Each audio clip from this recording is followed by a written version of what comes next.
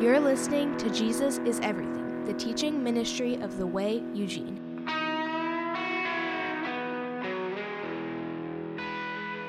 Well, once again, good morning. Glad to have you here with us. Grab your Bibles, if you will, and turn over to 2 Corinthians chapter 6. That's where we're going to start this morning.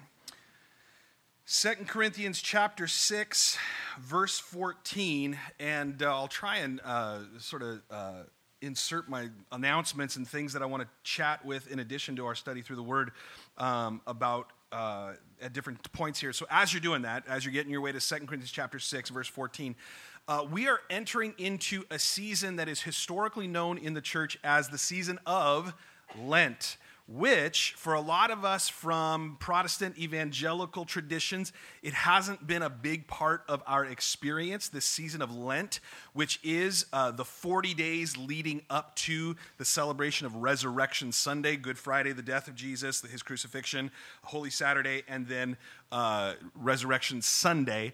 We're big on Easter, obviously. That's the beginning point of the foundation of our faith is to believe in the resurrection of Jesus Christ. But the season of Lent, traditionally and historically within the church, has been an important part of the devotion of the believer in Jesus Christ. And it's a time of self-reflection and a time of traditionally fasting and prayer in such a way. 40 days, what does that remind you of perhaps? Jesus' 40 days in the wilderness as he went out and the devil tempted him and he fasted and sought the Lord there prior to the beginning of his ministry here on earth. There's a parallel there that I think is really important for us to consider. And so if Lent has not been a thing for you in your tradition, I would just ask you to consider it. And for the purpose of saying, the Lord instructs us. He doesn't say, if you fast, he says when you fast. If that's not a normal part of your devotional life, is cutting something out of your life so that you could, instead of doing that thing, whether it's a food, a drink, an activity, a behavior, whatever it is, cutting that out and instead of doing that, focusing that time on prayer and seeking out the Lord. If you've never done that, I would recommend that you look into that and pursue that even. And so that's something that we're entering into. And again, I say historically, this is stuff that the church has done from the beginning of the church until the present age, even if it hasn't been a part of your tradition. So I welcome you to consider that as well. Well, 2 Corinthians chapter 6, verse 14 through 18 is what we're going to be looking at this morning. Last week, I made the point that in truth, if we all get down to an honest place, we all want our life to mean something. At the end of our days, we all want our life to have purpose and to have meaning, or at the very least, we should desire that our life has purpose and meaning, because the reality that we have to come face to face with, according to Scripture, is that we are all going to stand before Jesus and give an answer for our lives. We are going to be judged for our lives, the things we have done or not done that we should have. Now, just as a recap, if you didn't catch that teaching, when we stand before the Lord in judgment of eternal salvation, we have every confidence because of Jesus' death and resurrection that we will be with the Lord for eternity. That's not our fear. That's not the judgment that we as followers of Jesus are fearful of, the great white throne judgment. We're confident in Christ at that judgment. But the Scripture says that we all, as believers in Jesus, will stand before the judgment seat of Christ and have all of our works judged by Christ. Now that is something that, again, is not talked about enough in the church. And oftentimes what happens is that we sort of build into our brains, or have had fed to us, that the only thing that matters is that I prayed a prayer once, is that I'm going to heaven regardless of whether I smell smoke following me or not, right? That's been the traditional thought in our brain. Hey, I'm saved by grace, and that's all that matters. And what happens, even though we may not say it out loud, but when we sort of practice that philosophy in our faith, I'm saved by grace. I'm saved by grace. what traditionally follows in our brain is, so that means I can pretty much do whatever I want without penalty because, Jesus. I get to just, I'm forgiven, and Jesus is going to stand up for me at the great white throne. That's true. But I'll repeat this phrase that I've already used several times, and perhaps this is something for us as God's church to be focusing on in this season of time. Here's the reality. You can have a saved soul and still have a wasted life. I'll say it again. You can have a saved soul and still have a wasted life. Here's where I've come to at this point in my life. I don't want a wasted life. I want my life to mean something. And not mean something from the perspective of he was successful in his business and he raised a great family and he was a nice guy and he lit up the room when he walked into the room and all these platitudes that we offer to people, for comfort when someone's passed on. I'm not concerned with those things. They're a part of a good life. They're a part of a meaningful life. But I truly don't want to live a wasted life in such a way that when I stand before Jesus, I have to look back over my life as he's judging everything I've ever done, seeing whether the intent of it was good in my heart or if it was selfish or meaningless.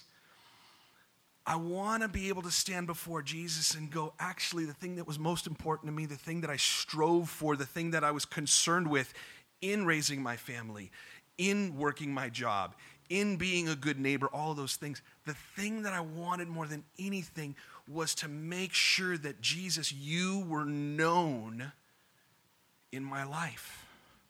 I don't want to live a wasted life. How do we make sure that we don't live a wasted life? That's our premise this morning. How do I make sure? As we've pointed out recently in our study through 2 Corinthians, Paul gives us an example that perhaps is a good starting point for us to make sure that we're not living a wasted life. Paul, in his speech, as he talks to the church, frequently peppers his language with Scripture.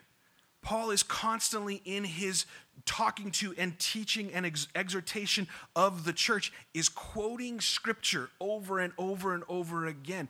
That's one of the first ways that we can start to make sure that our life means something, is that we are wrapping our heart and our mind and our life around God's holy Scripture, that we're hearing and seeing what God wants us to know through his word, and then just living in that truth, living in that light that he gives us through his word. That's a starting point.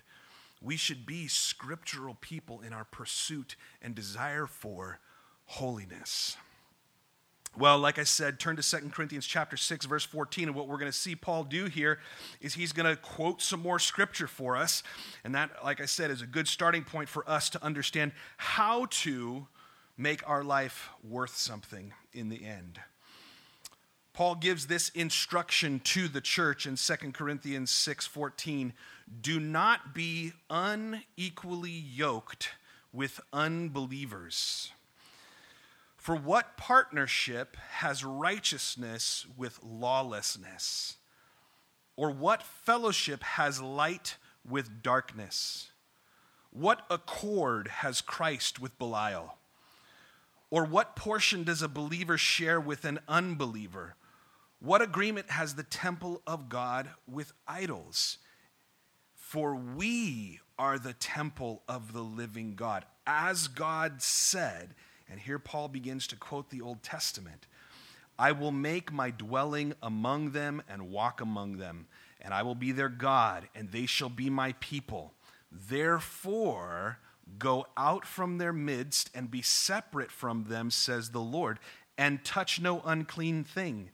Then I will welcome you, and I will be a father to you, and you shall be sons and daughters to me, says the Lord Almighty. Bless you. Here's what's really, really interesting as we look through God's word. Again, we've been trained and taught so much that we just sort of have possession of everything that God wants to give us because of Jesus' sacrifice. Here's how I would qualify that. I would say we have the potential to possess everything that God has planned for us because of Jesus Christ. But throughout the scripture, what we see over and over and over again are conditional commandments that God gives to his people. He says, if you will do this thing, then this good thing will happen. But if you do this disobedient, negative, sinful thing, here's the consequence of that action. Understand that God in his holiness, God in his perfection, does not look over sin. That's one of the things we have to be truthful about and understand in our devotion to the Lord, is that God doesn't just wink at sin and go, oh yeah, I saw you kind of slip up over there, but remember, Jesus, right? That is not the context of our relationship to God, who is holy and righteous above all. Our desire should be to become more like Jesus in his holiness, in his obedience to the Father.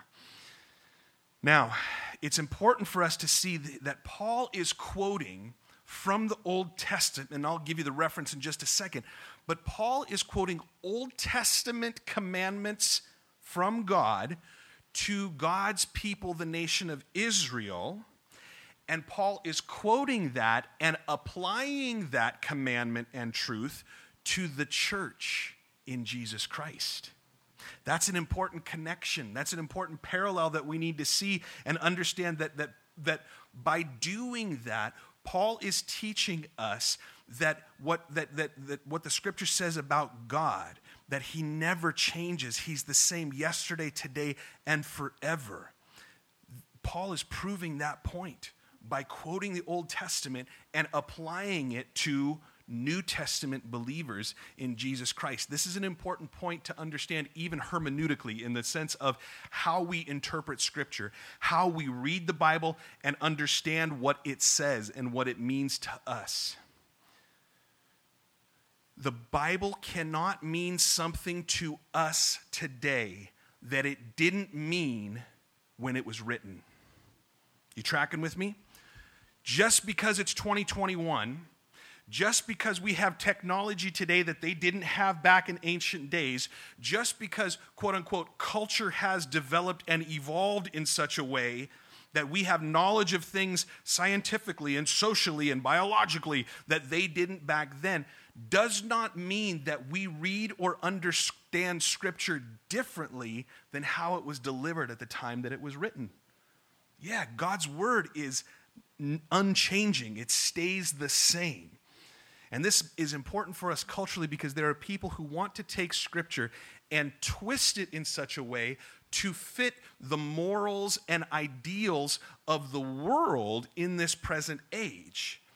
Anyone who takes Scripture and tries to twist it in such a way that it doesn't mean what it meant when it was written is a heretic. They cannot justify using Scripture to support something that God expressly forbids in his word.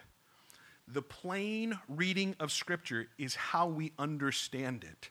So when God says that behavior is sinful, and if you follow in the steps of that behavior, you're going to have consequences. Yes, God has grace for sinners. Yes, Jesus died on the cross to forgive us of our sins. But God's word never changes. What he calls sin, if we pursue sin, we're going to reap the consequences of sin.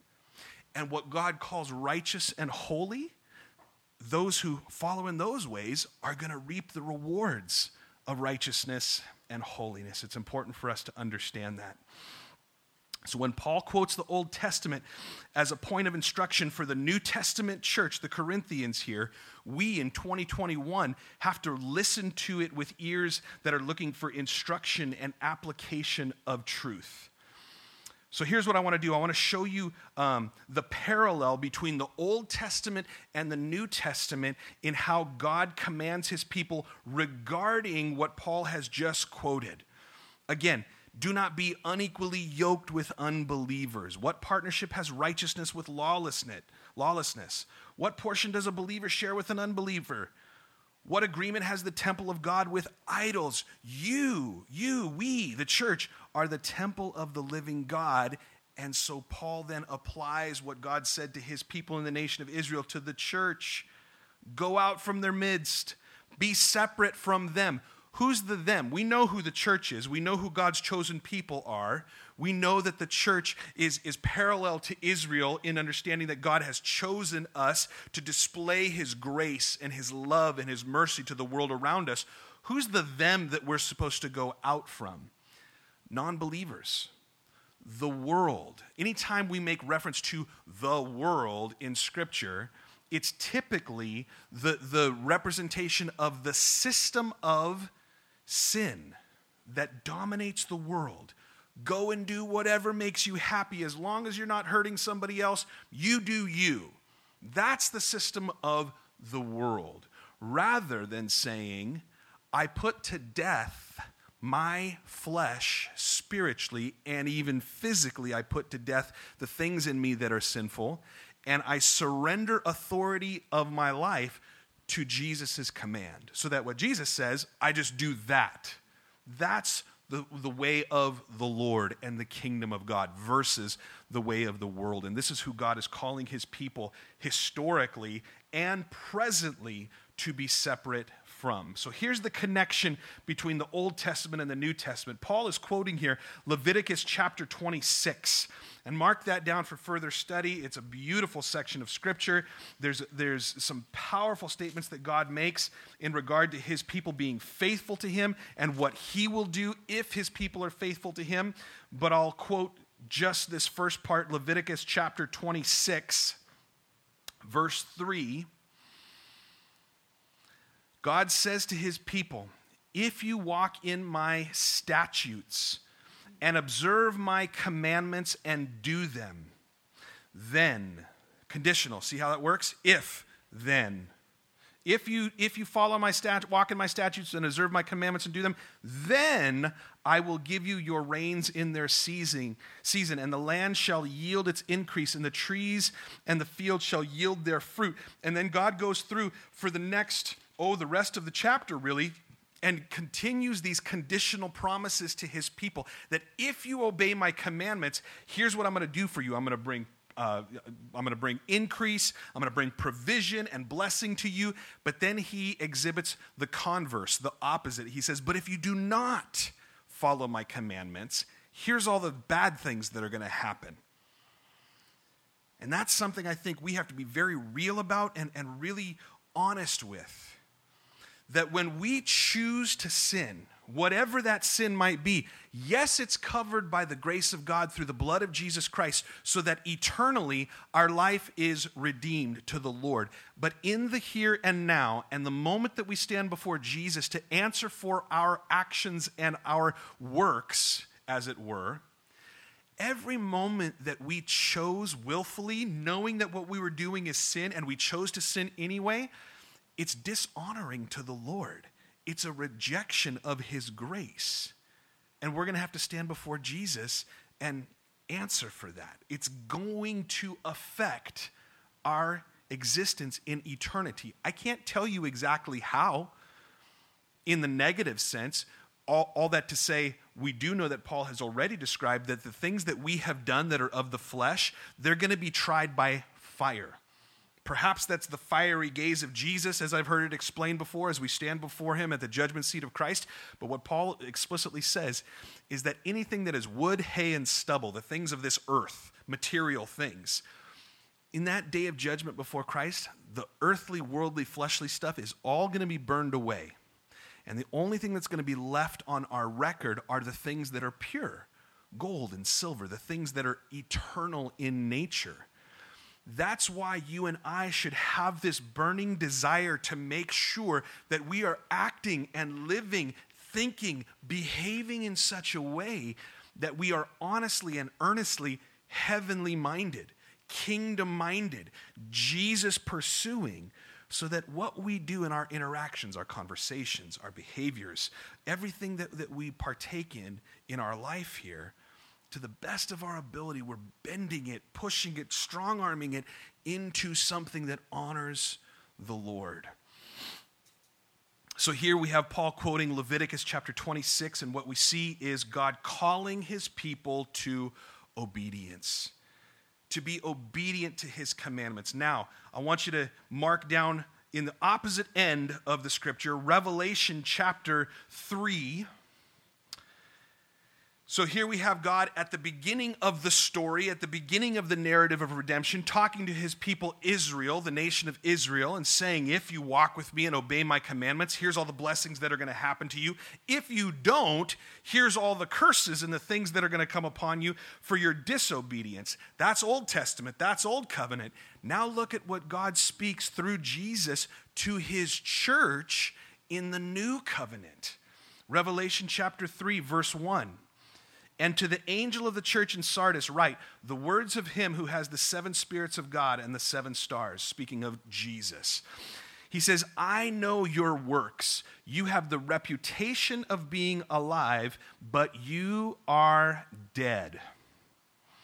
Wake up and strengthen what remains and is about to die, for I have not found your works complete in the sight of God. Remember then what you received and heard, keep it, and repent. This is Jesus speaking to his church. This is one of the churches in Asia Minor that God was speaking to through the vision that he gave the Apostle John to send them instructions saying, listen, you're a church by name. You're followers of Jesus by name. You have the reputation or the image that you're alive, that you're functioning in the way that you're supposed to, but Jesus says to them, you're actually dead. When I say I want my life to mean something, that I want it to be worth something in the end, I don't want to stand before Jesus and have him ask me, so what did you do as a pastor to the church? Well, week by week, I prepared a study and sang some songs, and we had a room, and we met here, and, we tried to do good services. We tried to keep people, I tried to sing songs that people liked and wanted to, sing, and I wanted them to take notes in their Bibles and stuff, so I tried my best. Listen, that's the appearance of life. That's the appearance of life. But within those behaviors, it's far too easy to allow ourselves to slip into complacency and even death. This is the warning of Jesus to the church. So what does he say? What's the condition here, or what is the solution to this? Jesus saying, I have not found your works complete in the sight of my God. In verse 3, he says, remember then what you received and heard, keep it and repent. We see in these two bookends of the Old Covenant and the New Covenant, we see God calling his people to obedience to his commandments. We see Jesus calling the church to repentance of our deadness. Obedience to God, repentance to Jesus equals separation from the world. We're called to be separate. We're called to be different than how the world acts and looks and feels. Obedience to God, repentance in Christ equals separation from the world. How do I make my life mean something and be worth something at the end? By doing the things I've been taught. By practicing the things that I've seen in Scripture, that I see Jesus doing, that I see him entrusting his disciples with, that I see the apostles going out and pursuing, the people that I see in history, the church fathers and the saints throughout the ages who have willingly given their lives for the sake of the gospel, regardless of what the persecution was that they were being threatened with. I look to them and I say, that is the model for us today, that we need to be about something. We need to have our lives in Christ mean something. Now, when you hear me talk like this, of course, you can get the sense of like, well, what great thing am I supposed to do? Lukian, you really sound like we're supposed to go, charge the gates of hell. Well, yeah, I do believe that. In our prayer life, in our obedience to Scripture, in the way that we fulfill the things that God has placed in front of us. Remember how I said last week or 2 weeks ago, listen, some of the great things that God has called us to is to be faithful husbands and wives, is to be faithful parents who disciple their kids and teach their kids the truth of God's word. Some of the great things that God has called us to is to quietly move about in his grace, blessing people perhaps when they don't even know it, being a help to them, paying somebody's restaurant bill, paying for somebody's meal behind you at McDonald's. I mean, simple little things. But when the intent of your heart is to be a blessing to them and for God to get the glory for that, all of a sudden you can imagine standing before Christ and him saying, "Well done, good and faithful servant. You took what I taught you. You took the example that I gave you, and you just laid your life out for me." No, you weren't Billy Graham standing on a stage with a microphone preaching to thousands and thousands of people, but you took what I gave you, and you were faithful and obedient to that. That is a life that means something. That is a life that is worth something. And so in understanding this obedience to God and this repentance in Jesus, that doing those things equals what God calls his people to do, which is to be separate from the world, I want to highlight and show you just real briefly here 3 ways that God always calls his people to be separate from the world in. God calls his people to separate themselves from the world in these 3 ways. Take note of this. Number 1, God calls his people to be separate from the world in our thoughts. How we process the information that we receive. God calls us to be separate from the world in our thoughts. Mark down 2 Corinthians chapter 10. We'll be there in a couple weeks studying it, but just mark it down for today's purposes and I'll read it to you. 2 Corinthians chapter 10. Verses 3 through 6, God calls us to be separate in our thoughts. "For though we walk in the flesh, we are not waging war according to the flesh. For the weapons of our warfare are not of the flesh, but have divine power to destroy strongholds. We destroy arguments and every lofty opinion raised against the knowledge of God, and take every thought captive to obey Christ, being ready to punish every disobedience when your obedience is complete." Paul gives us instructions that even when we're faced with arguments from the world, lofty ideas, lofty opinions that are raised in opposition to God, well, science says, and evolution says, and we've proven this fact, and, listen, we understand that morally, socially, our lives have changed, and if someone wants to define themselves differently than how God created them, who's to say they can't? Lofty opinions that oppose the knowledge of God. Paul tells us that we take every thought captive to Christ. Well, society says someone could just do whatever they want. They're the master of their domain. It's their body. It's their opinion. It's their feelings. Shouldn't we just let them do whatever they want as long as they're not hurting anybody else? Well, if we take that thought, which may even seem reasonable, but we take that thought captive to Christ, what we're doing is saying, "Jesus, how am I supposed to process that information?" And when we look at, let's just say, gender dynamics, right? And people saying, "I was born biologically a male, but I'm going to identify as a female," or vice versa. To take that thought captive to Christ means, no, God said that he made everything in his image, and he made it good. He determined and purposed that if he made someone a man, they're supposed to be a man. And if he made someone a woman, they're supposed to be a woman, regardless of their feelings. Feelings are so subjective. The truth of God's word is objective. It never changes.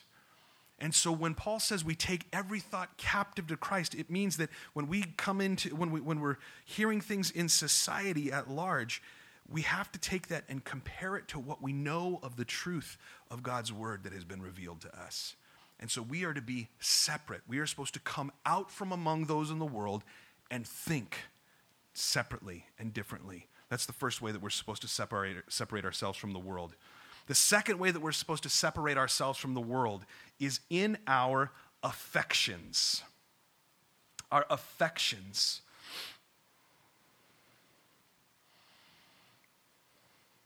Colossians chapter 3, if you will.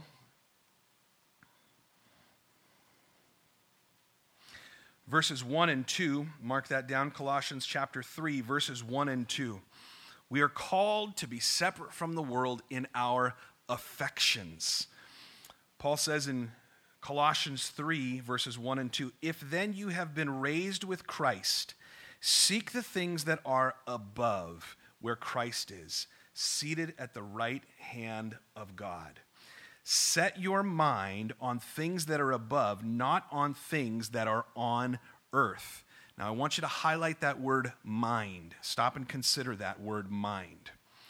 The word mind, the full meaning of it in the original language, is actually an all-encompassing word that describes our feelings, our emotions, our thoughts. And so we could rightly translate it to say to say set your affections on things above and not on things of the earth. Not just your mind, but everything that you feel in response to what you think. All the feels, all the emotions.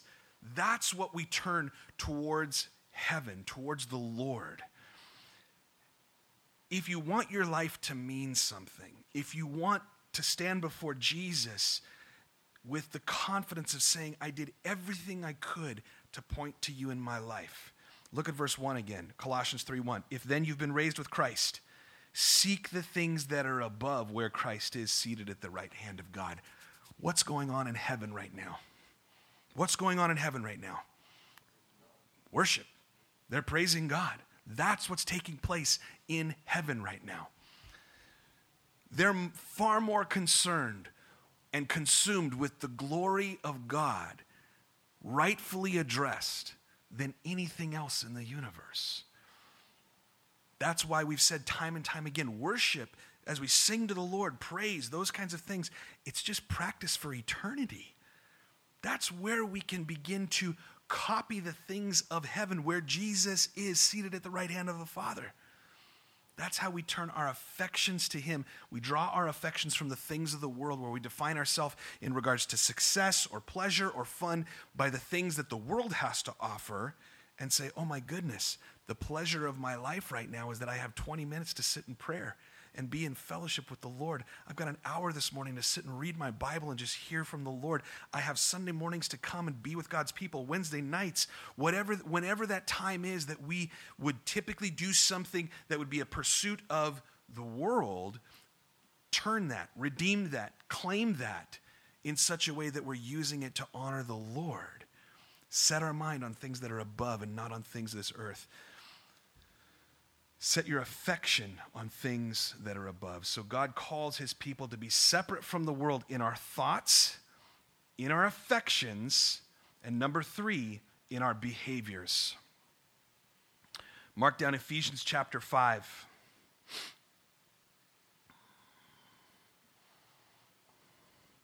Ephesians chapter 5. I think in all of my Bible teaching and in all of the time that I've spent ministering to people and serving people, believe it or not, I think Ephesians chapter 5 has been the place that I have turned to and used in more cases than any other in Scripture. Believe it or not, even in regard to the Gospels and the instruction of Jesus, Ephesians 5 is one of the most practical applications of the truth of our faith in Jesus than anywhere else in Scripture. I have a Bible where, one of my other Bibles, where literally like the print is coming off of Ephesians chapter 5 because I've turned there so many times. So Ephesians chapter 5, look at verse 6. God calls his people to be separate from the world in our behaviors.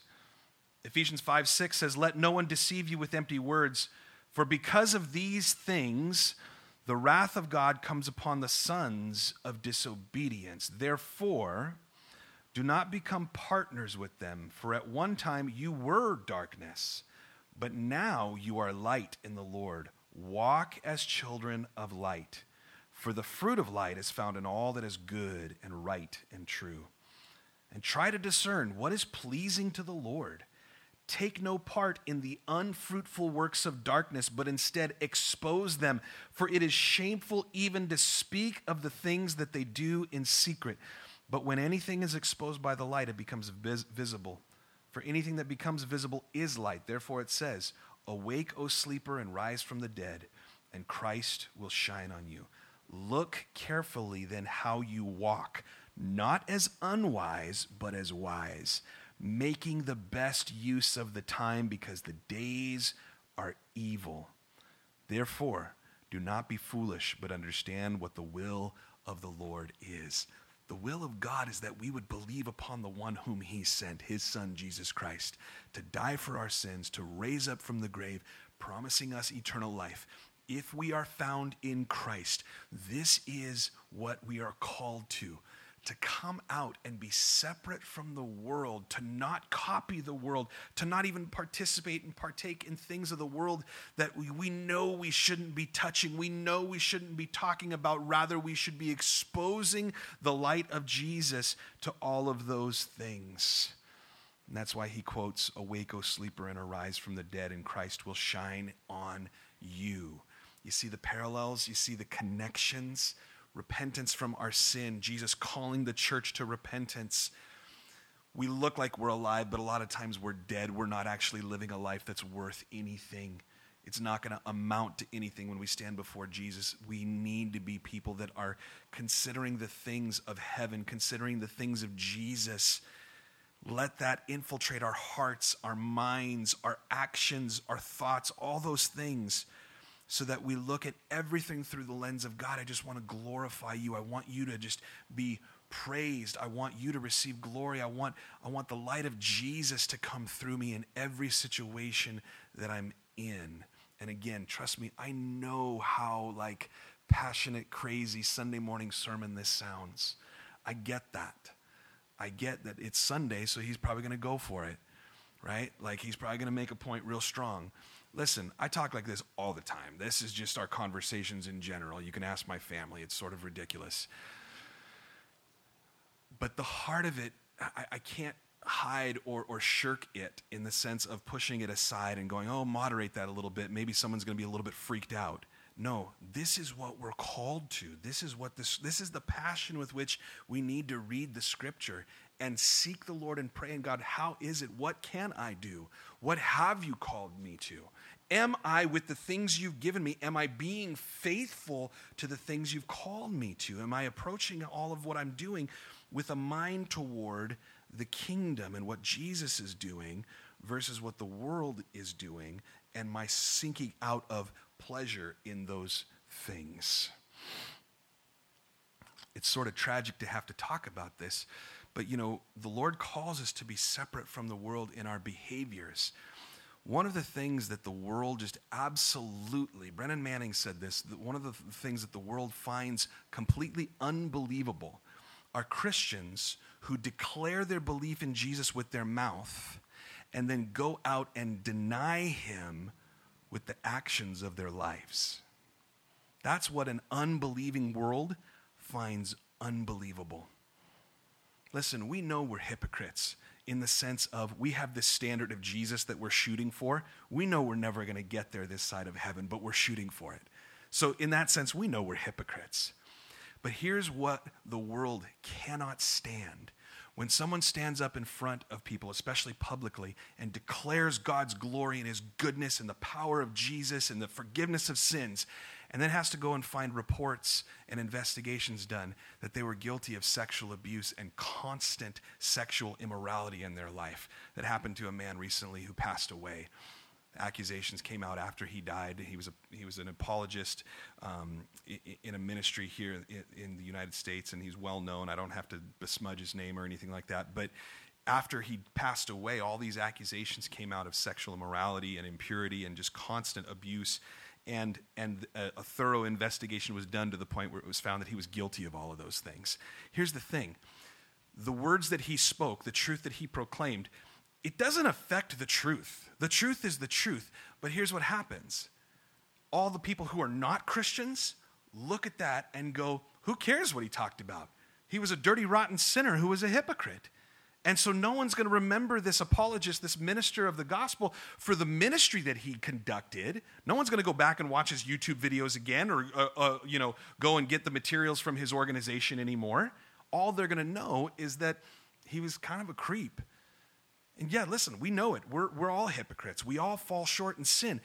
But the pursuit of our life, the way that we think, the way that we love things, the way that we act, should be toward Jesus and not the things of the world, so that not only when we stand before Christ we're justified in our actions and that we receive the good things that Jesus prepares for us in eternity, but that right here and right now we can humbly say, I am a sinner and I seek God's forgiveness for my sins frequently, week by week, in fact, because at our church we take communion seriously and we come and examine our hearts week by week. But I know that even though I'm a sinner, man, I'm doing my best not to give into the things of the world, to separate myself in how I think, in what I love, and how I act. When we talk about judgment, commandments, repentance, obedience, all of these kinds of themes throughout Scripture, it may feel a bit disconcerting or a little bit awkward for us because perhaps we've come from a tradition that all we ever did was talk about grace. All we ever did was talk about, hey, it's God's grace. Yep, we're sinners. We know it. But God's grace, Jesus, we're free. And so it may feel a little bit awkward or uncomfortable for someone to be sort of pounding this idea home that we actually do need to be concerned about our behavior and our thoughts and how we act. But I heard it said this week this way: God moves when we feel uncomfortable or awkward. That's just another way of saying what Paul tells the Corinthians later on, that God is strong in my weakness. In my weakness, that's where God proves himself to be strong and faithful. And so God moves when I am uncomfortable. God moves when I sort of feel awkward, like there's this weird tension of like, well, I sort of think this way because that's what I'm around every day at work or in my home life or at school or whatnot. And yet when I come to church and I'm around God's people or I get into his word, there's this shift that I go, oh, that's how I'm supposed to be thinking. That can be awkward. That can make you feel a little seasick even. But that's good because we want to get our sea legs, if you will, in Christ and his word, not in the things of the world. There's always great turmoil and persecution when God is ready to move in big ways. You can look at it throughout the Word and throughout the history of the church, that in great seasons of persecution and turmoil, you see the result of those things oftentimes as God moving in huge ways. I think that's why we see such big moves of the gospel right now in places like Iran and Iraq, and in China, of course, the continuation of the gospel movement in China. It's because those people have been so beset by persecution. The Eastern Bloc nations that we're supporting EEM through in terms of getting the Bible to them, they lived under the rule of communism for how long? Multiple generations. And now that they're free of that, we see God moving in this huge way. It's powerful to understand that because if we're experiencing this turmoil in our life, if we're struggling with something or fighting something in our life going, that's the way that I've been thinking, the way that I've been feeling or acting, I can't do that. I need to be acting, thinking, and feeling this other way, and it's sort of causing turmoil. Maybe it's disrupting relationships that we have. Maybe it's disrupting behaviors and activities and social relationships that I've had. But can I encourage you and tell you, if you're experiencing that, boy, buckle up and get ready. God is ready to do something for you in terms of drawing you to himself and revealing himself to you in such a way that perhaps you've never experienced before. I'm hoping and I'm living in a sort of anticipation right now in my life when we talk about plans that we make, which is a normal part of our discussion as a married couple, and we talk about the future, which everyone does and is right and good to do those things. I sort of have this moment of pause where I'm like, no, don't make any plans yet. Don't make any big life-changing decisions right now. And I think it's because I sense and feel this anticipation of, God, this last season has just sucked. It's just been horrible. COVID and 2020 and the persecution of the church and personal things that we've gone through, and just go, Lord, it's just been so hard. I think I have this sense of anticipation that just says, Lord, you're about to do something powerful and mighty. You're moving in ways that perhaps we've not experienced before. And so all I know is that I have this sort of antsy anticipation and feeling of wanting more of the Lord. I want more of his word. I want more time in prayer. I want to experience more of his grace. I want more illumination where my mind starts to understand the things of God. I want more faith to believe in the power of the Holy Spirit. I want more just experiences of God's presence. I won't tell you the artist who sings this song, which might imply something that is unfavorable to you, but I will repeat these lyrics. The lyric says, I'm a man with a one-track mind, so much to do in one lifetime, not a man for compromise and wares and whys and living lies. So I'm living it all and I'm giving it all. Yes, I want it all and I want it now. Here's the truth. I want Jesus. I want him all and I want him now. I want my life to mean something. And so, let's pray and ask God to continue to reveal himself to us and how we are to be separate from the world. How we do that hard work of separating ourselves.